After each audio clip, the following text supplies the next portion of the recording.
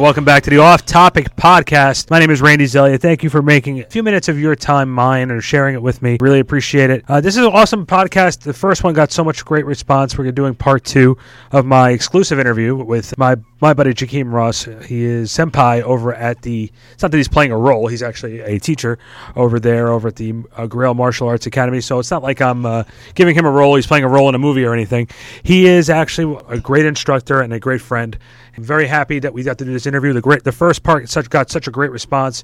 Part 2 is going to be just as good. So I thank you very much for tuning in, downloading us for the second part of this. It's really, really cool. And he enjoyed the first part too. Like for me, it's awesome that we did the interview, but it's even better for the fact that he enjoyed the interview. He enjoyed the process we did together on this. It's a lot of fun. For those who are interested in getting to know him more and about the Guerrilla Jiu-Jitsu Martial Arts Academy, go to neonbelly.com. Right now, they're located in Caldwell, New Jersey. Definitely worth taking the trip over there. I promise you will not regret it. Right now, we're going to go to part 2 of the interview. I really appreciate everyone taking a few minutes. You can find me, social media, with Randy BSP on both Twitter and Instagram. That's Randy BSP. Also, we are on SoundCloud with Off Topic BSP, as well as backsportspage.com. All these podcasts are located at backsportspage.com. So thank you for taking a few minutes to go there and download this episode and all of our episodes we have on Off Topic and backsportspage.com. All right, so here is part 2 of my interview with Jakeem Ross. We last left off, you were saying that you had a few months left before retirement, and then you were going to make a move, and you decided to just make the move. Then what was the? It was either work as a Walmart greeter or work as a full-time instructor. But no, seriously, like well, the benefits might have been a little bit different. Well, I don't know what the benefits are working at Walmart. 10% off, I guess. 10% off your check. Yeah. But no, it was like I was in here so much, and I was working part-time, instructing and everything. And Sensei was actually on his break at the time. He was out doing other things, and Shihan was like, instead of continuing or expanding your contract with General Electric NBC, why don't you come and work over here, chase your dream, chase your passion. I was like, you know what? That sounds like a really good idea. Was I worried about it at first? Yeah, of course, because I was stepping into a world that I've only dreamed about working in, but never really understood how it worked, or it was more of a hobby for me.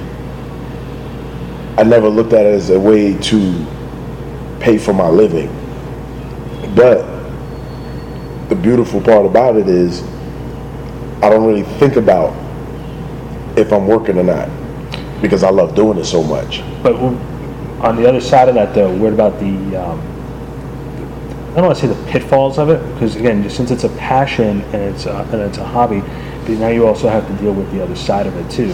And is there any concern there with that aspect of it, or was it more of the we'll just take it as it comes mentality? A little bit of both. I was concerned about turning what I love to do into a means of supporting my life, because like many things, I used to love working in the film business. I used to love working on commercials and being out on film sets for 20 hours a day, 5 days a week, and then it became a job. It was no longer like, hey, I'm doing this and I'm traveling to this location, but with the school, it was a blessing, because I eventually plan to open my own school one day. So I got the heads up, being mentored by somebody like Master Guerrero, from where he's built his school up from to where he's at right now to where he's going, to experience that. I've seen many martial arts schools open and close within 6 months because they don't have a particular formula. They're thinking more about the martial art, they're not thinking about the business. So with him, I have the opportunity of learning how the school works, how to keep it afloat, how you bring more students, how you retain students, how you keep everybody happy, and also how to keep your training going. And I think you and we were talking about it earlier, about one of the things I had a concern was how would my training go? if I'm dedicating more time to training other people, will I be able to keep learning and expanding and growing with my own? What I found out was by teaching people, and I think Sensei Fabian agree with me on it, by teaching people, you're learning even more. You know, you're growing by teaching somebody. You're showing somebody, if you take a whole day and you show somebody the same move, you know, you're showing classes all day, the same move all day. With the younger kids, you have to be a little bit more animated and detailed. You're showing them. Then you get to the teens, and you're showing them. And then you get to the adults, and you show them. Everybody has a different language. But each time you use that language, you're literally learning that move or that technique better than you probably would in 1 hour of training it. Okay. And then one day you get out on the mat, you know, for a live sparring session, and all of a sudden you do that technique. It's like, wow, I'm pretty good at that. Like, how did that happen? Because of the repetition. Because of the repetition. Because you're teaching it. You're giving the details. You're being questioned by people. They're asking, well, what if I do this? What if I do that? And you say yes, no. You're making corrections to them, but at the same time, you're making corrections to your own game. Well, also, too, like what you were saying, too, I just want to go back to an earlier point. You said that you're learning from Shihan about not only the instructing, but the business aspect. How difficult was it for you to make an adjustment as far as handling like paperwork aspect and doing more of the administration stuff? How much of a transition was that for you? It wasn't much of a transition because I came from a paperwork type of career. Okay. But there is a but. But I actually cared on this one. Yeah, okay. General Electric, because it was affecting your pockets in this situation too. Like, exactly. Yeah. My livelihood depended on it. Sensei Fabian's livelihood, whoever else was working here, Master Guerrero, his wife, his family, it all depends on what we do in that office because we're a small unit. With the corporation, it's like, yeah, whatever. You're going to get paid regardless, and they have a budget, a waste budget. So if you screw up multi-million dollars, they have a budget. What's a waste budget? Just like literally, like say for example, a department store. Every year, they have X amount of money to compensate for loss, damaged goods, shoplifting, you know, any kind of problems that would happen in the store. So for them, it's easy to just waste money and let money go out the door. Here, we don't want money to go out the door. We want the money to stay here. We want the students to be happy. We don't want to lose students, right. Not because of the money, but we want the school to grow. All right. So for here, I cared what went on in the system. I cared how many students we have. I cared about if this student was happy or not. Right. I cared about if this student felt like if they were growing in their jiu-jitsu or their kickboxing. I mean, you see how it was when I was when you first came to the kickboxing class. I tried to give everybody their own individual outlook on the class. Like you wanted to give them individual attention and make sure that they were. I don't want to use the word comfortable, but it's, I think, confidence and understanding. Mm-hmm. Because sometimes, you know, if you go in there and you're just like, I don't know what I'm doing, I'm just going to put gloves on and hope for the best and expect the worst. And no, you think I didn't feel that same way when I stepped on the mat to say, hi, I'm your instructor. Like, oh man, I hope I know what I'm doing. Well, your first words to me were, welcome to the class, you have no idea what you're in for. I was like, it was true. It was true. It was true. It was true. You know, like you said though, since you started working here, how much is your confidence built in your role here? Tremendous. A lot. When I first started working here, and that first day when Miss G and Shihan said, well, we're going to be out of town for a few days. You're in control. And you just went, I'm sitting there like, okay, I got it. They walked out the door and I'm like, oh, buddy, what's about to happen now? But my personality, I really do strive under pressure.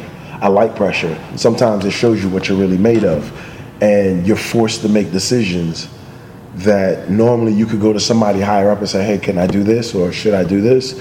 No, you're in the moment now where you can't call anybody. You have to use your best judgment on how to deal with that situation.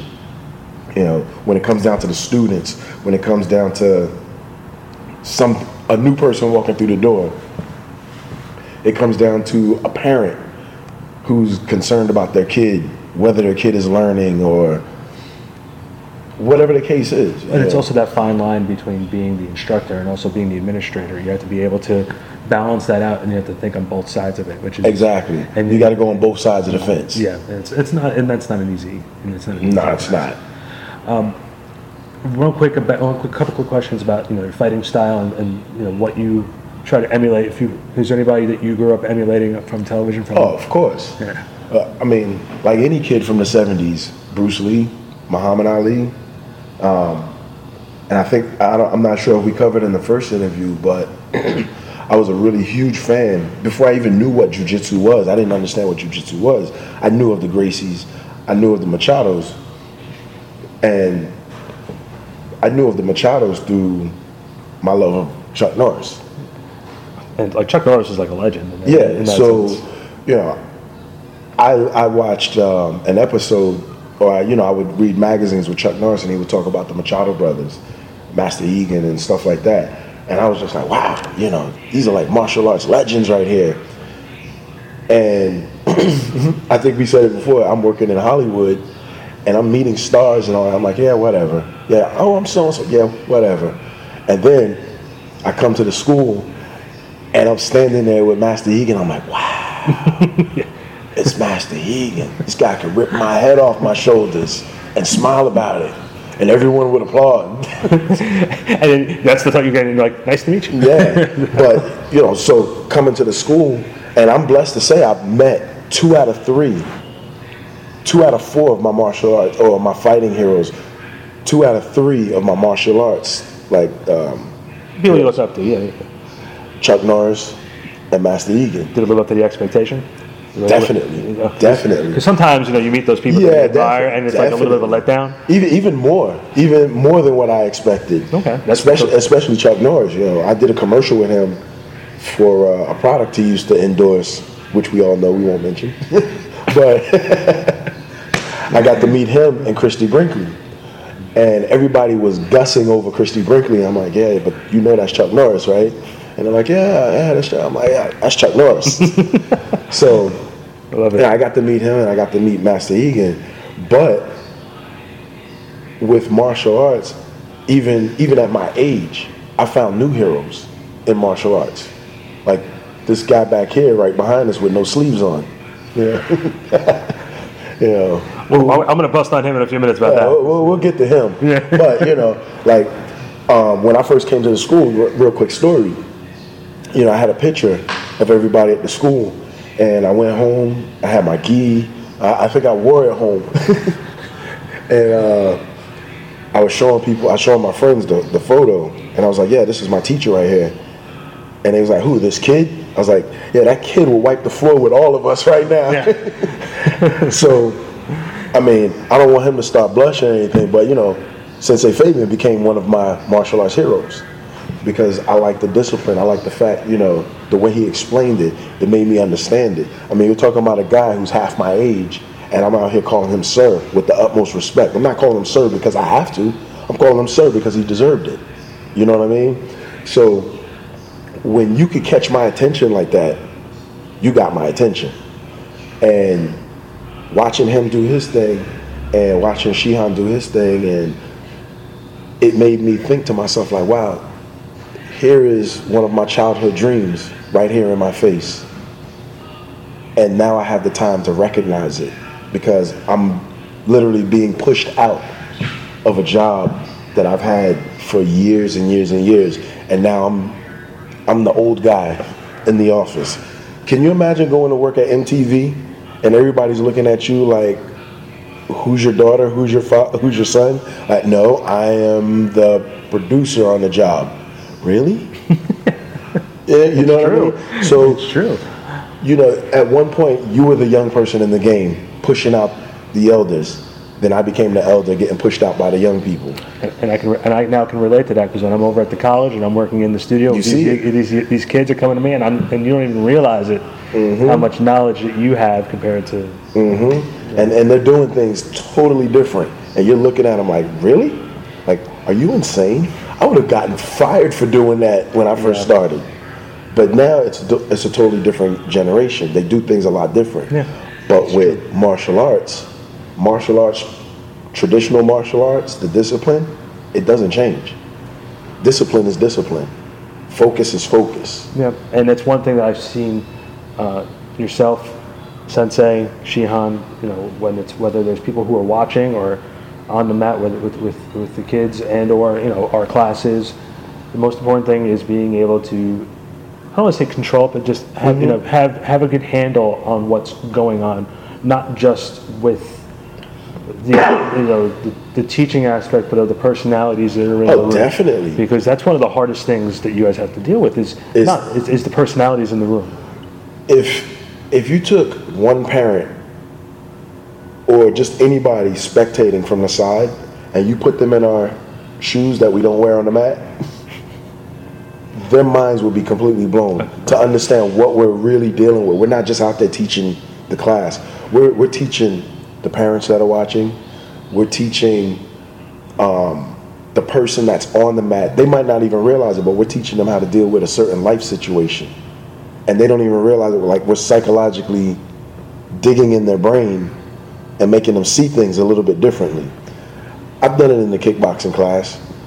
I've seen individuals come in, they have certain issues on their mind or, concerns, and you on the fly have to figure out a way to solve that problem, or at least give them an opening to understanding there's a solution to your problem before they walk out the door. It's not just about teaching a person how to punch, how to kick, how to choke. All right? You're teaching a person how to live.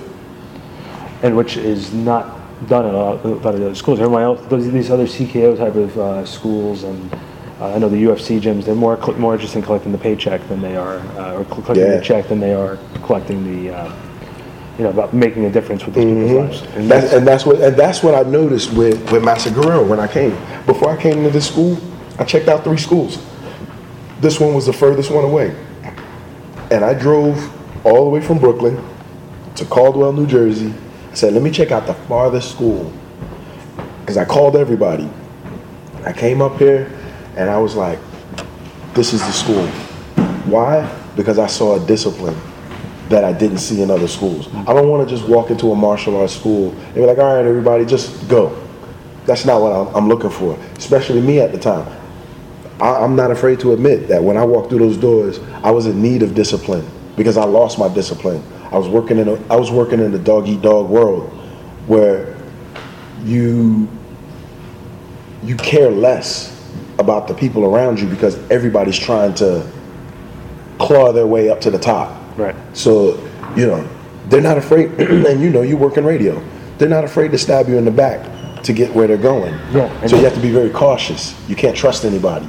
And that's the one thing that I see, especially with the jiu-jitsu class. It's just a family, and like everybody's there to help each other. And I think that's one of the most important things. Definitely.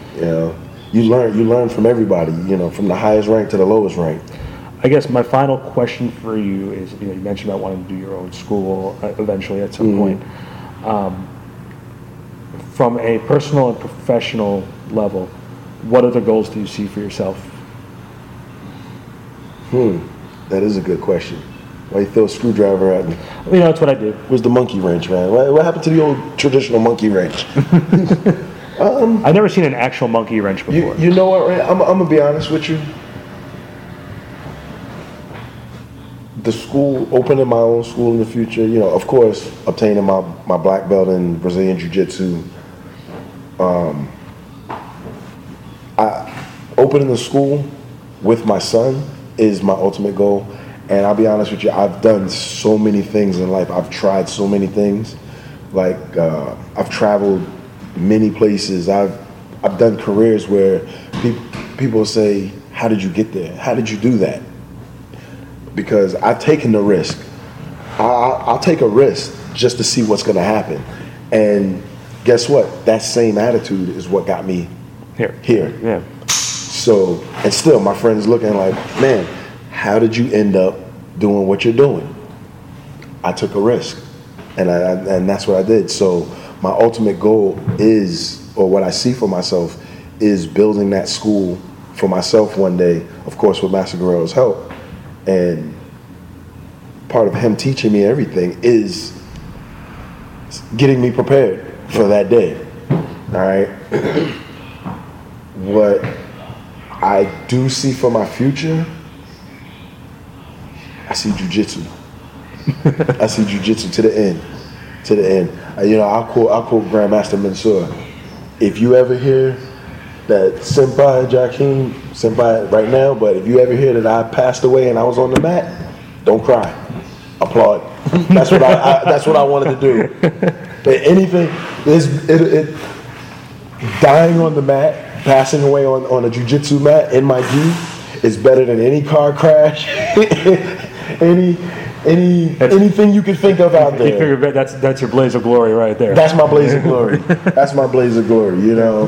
I can't think of anything that I really want to do more than jiu-jitsu and kickboxing and some judo with my son. I want to see my son become a judo instructor, and that is my ultimate goal. Like, coming to this school, I literally found what I want to do for the rest of my life. This is my focus. All right, win or fail, this is it.